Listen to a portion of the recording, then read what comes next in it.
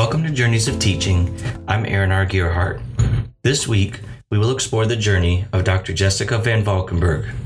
Jessica is an assistant professor of middle grades education at Columbus State University, whose research and service work center around parent and family involvement in education. Jessica holds an Ed.D. in Curriculum and Instruction from Gardner-Webb University. She was also recently appointed to the Georgia State School Superintendent's Parent Advisory Council. Jessica is a colleague, collaborator, and friend at Columbus State University, and we both joined the faculty here in the fall 2020 semester. Can you hear me? I can hear you. How you doing? I am doing all right. How are you? I'm all right. I'm trying to find a good area to do this where maybe you won't hear anything else. Okay. Well, take your time. So I was sitting up here and then my neighbor started cutting the grass. They're jackhammering down on front, is it Front Avenue behind the office, but you can't hear it up here. Hopefully you can't hear that up here and my dogs don't, start going crazy. What are you working on today?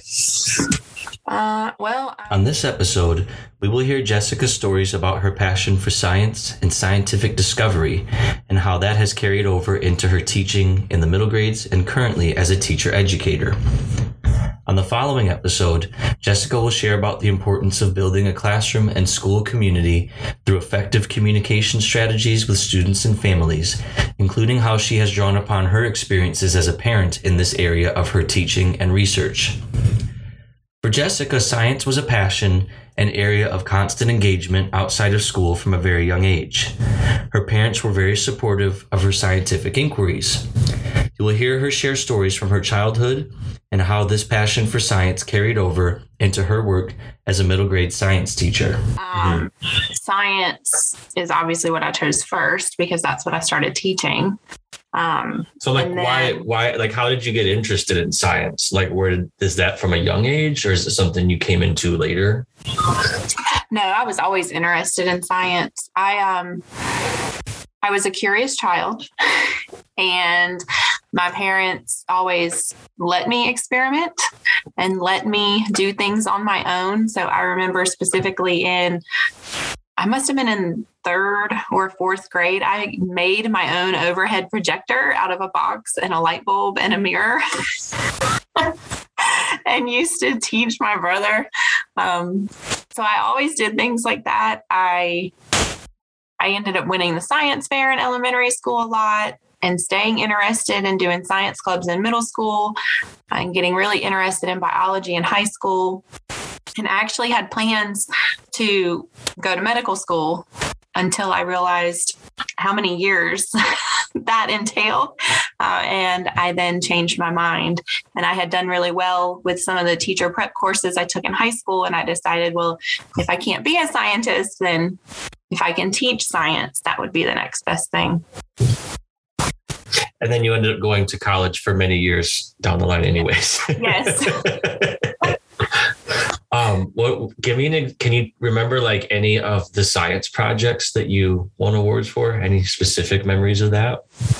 Yeah, I won the science fair one year when I successfully bred betta fish, which is a very detailed process. I had to black out the aquarium and feed them pieces of egg and all kinds of crazy stuff.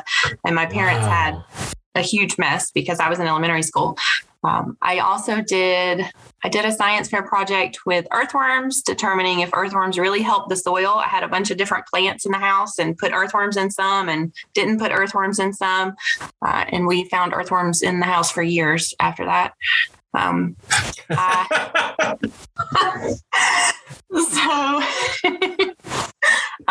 That's awesome. I did one at a very young age. I remember I froze a lot of different types of liquids to determine, if they would freeze or how long it would take them to freeze. That was probably one of the first ones I did. You're doing fairly regimented science where you were controlling variables and collecting hard data. That's Very impressive. Yeah. So like, Well, my dad was into technology. So we actually had a computer when a lot of other families did not. And so he was always there to help teach me what I could do on the computer to support what I was doing in science. So I was one of the only students that would actually have tables and charts that were created on the computer. My mom was more really supportive of the process, even when I was really young. And she always had me by her side. I was always included in whatever process. If she was sewing or baking or whatever she was doing, I was right there in it. And at a very young age, she started letting me experiment with cooking and baking. And it just kind of went from there. And she was always supportive of any idea I had, trying to get me the materials so that I could experiment and do my own thing within reason. It doesn't sound terribly far removed from how you are with your kids. You have two daughters, and I just see pictures you post where like they have a lizard, or they're in the kitchen making fettuccine pasta noodles from scratch with you, things like that. Yeah, I try really hard to let them, be their own person and explore. And if they're interested in something, we try it. I didn't want to spend all day in the kitchen making pasta, but they really wanted to. So I kind of let them take the reins and try. My experience was that I was always pretty good at it, just because I did a lot outside of school in terms of reading and learning on my own. But I did always have teachers that they wanted to include me. They wanted to ask me to do outside activities. They wanted my help, to help prepare for class and do things that I wanted to do. But I also wasn't your typical middle school student. I didn't mind getting dirty. I didn't mind so much what people thought of me. And I think that helped. But I will say that I did have that experience, but it was not in science. It was in math, where I did have teachers in math that made me feel as if I couldn't do it, which really hindered some of my growth in science because of the math that is involved in science. I felt as if I couldn't do it, and I would get down on myself. And my dad, who is great at math, would step in and help me practice and help kind of guide me along the way, because math was more of a struggle for me, which math and science normally go together, but for me, they weren't as fluid. But in the actual science classes, I tended to always do well until some of the higher level math started being implemented. And what were some of the ways the teachers made you feel that way when in your math classes? Just telling me that things were wrong and just kind of leaving it at that. No explanation, no help. I had a math teacher one time that told me that I was never going to be able to take a higher level math class because I just didn't have the foundation. I wasn't good enough with my multiplication facts and things like that. But I proved them wrong. And after lots of practice and tutoring, I did take upper level math classes. So, just really not being supportive. I had a few teachers that just weren't supportive at all. And because I did tend to struggle, I kind of got pushed to the wayside. Yeah, I started out teaching science, just teaching, and pretty quickly became a lead teacher just because more of my organizational skills, my communication with parents, being able to, organize field trips and organize schedules and things in that nature. And then I also took on the department chair role not long after that, which involved aligning curricula between grades and taking care of, ordering supplies for all the grades and making sure that the labs were set up and that they were fully stocked. But that was something that was a great experience, but it did take a lot of time. And there was no extra compensation for those roles. It was just something that I did because I loved it and because I wanted the students to have the best experience they could. Right.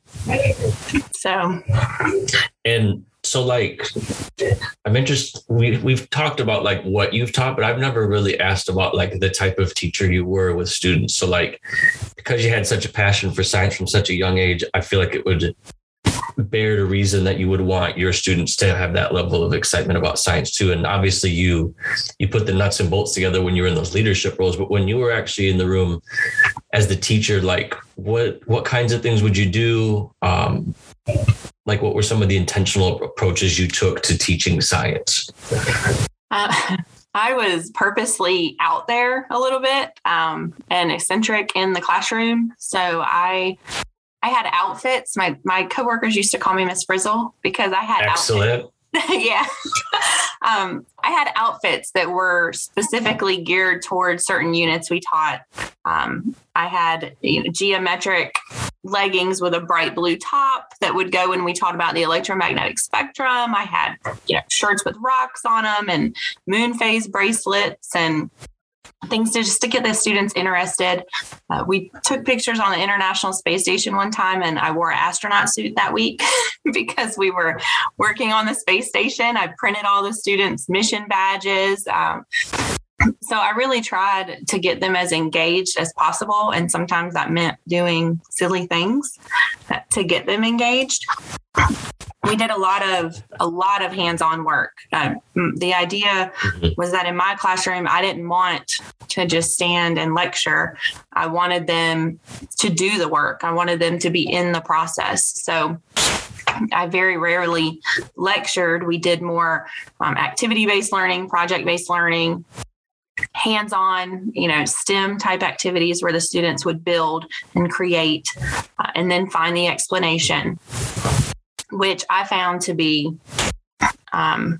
really successful for the most part. There were a few students that were really reluctant, but in the beginning of the year usually, and then once they learned that this is the way the class was going to go for most of the year, they normally opened up and did really well in those types of activities. During this current academic year, Jessica and I were able to purchase and integrate Lego coding, robotics, and STEM kits with our respective teacher education students.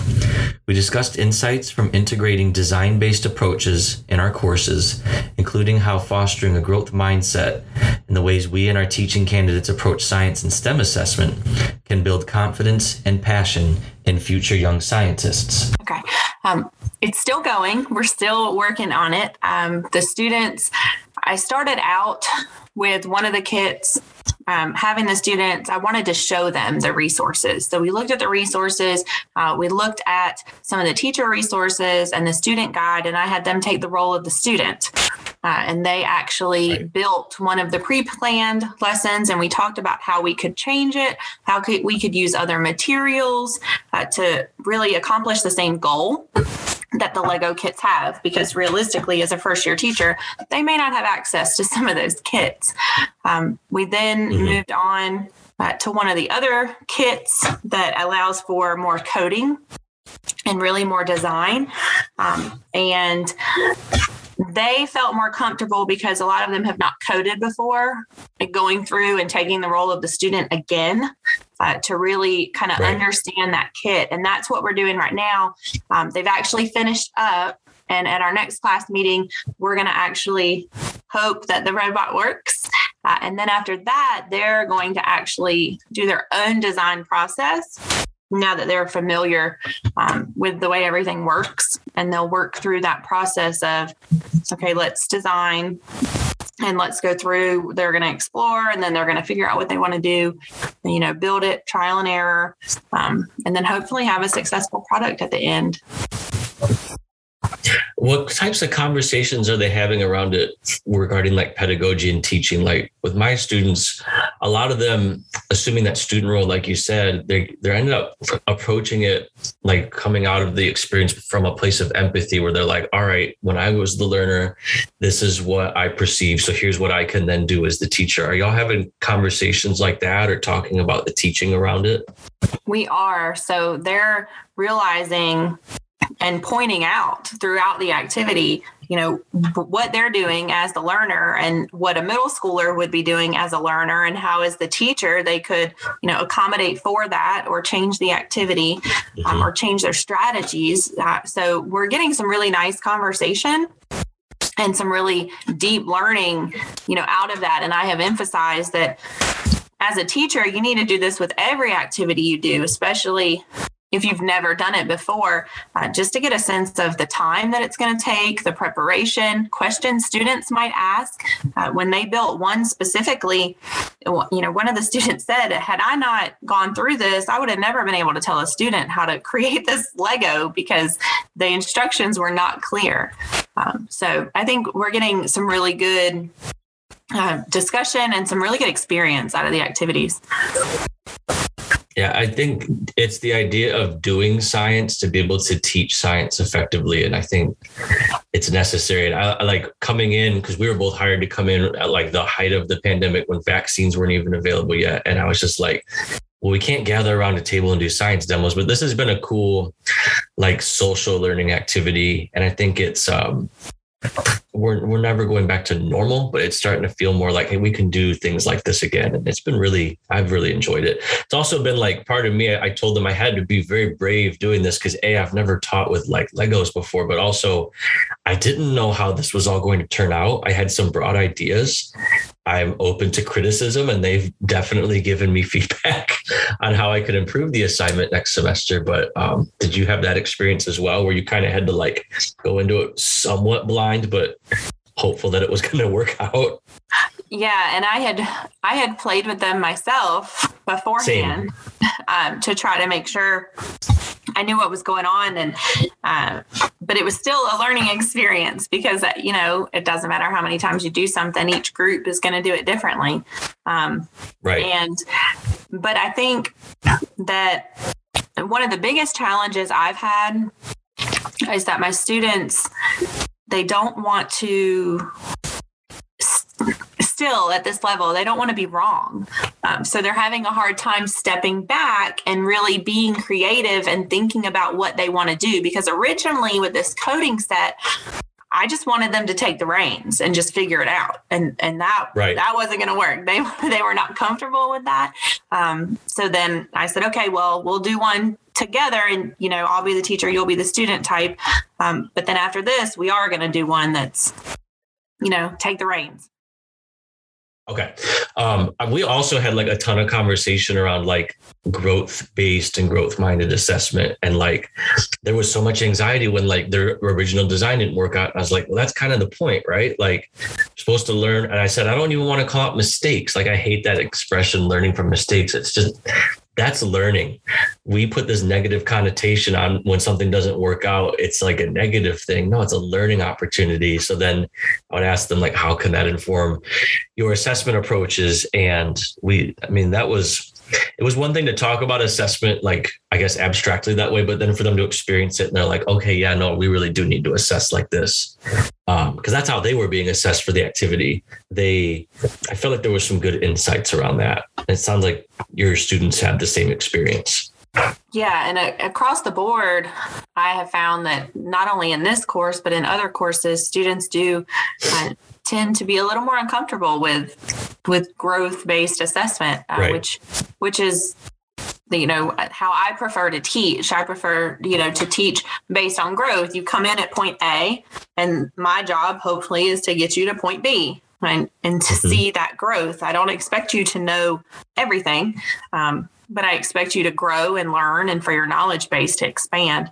And a lot of students are still uncomfortable. And I think as STEM learning and as, science learning really starts focusing more on growth-based assessment, that students may become a little more comfortable with.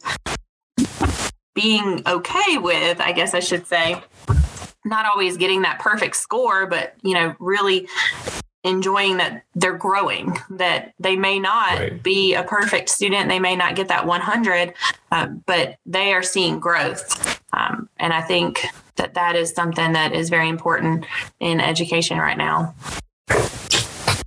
I agree. I think it's part of it, or maybe a lot of it, is a product of the system, because that's how they're used to being assessed and not feeling okay to take chances. And I actually sit them down. We look at the state test for science, which begins in 5th grade, when we look at it from an elementary perspective. And it's all content knowledge. Nothing is situated in an authentic context. And I also emphasize the idea of science process skills over content knowledge at the elementary level. And they're like, well, there's none of that here. So then we have I have to help them rationalize, okay, well, how can I teach like this, but then they're going to be expected to be tested like this? And it's there needs to be some systemic change. But I still think there's room for growth-based assessment within that system. And maybe that's part of the way we enact that change. I don't know.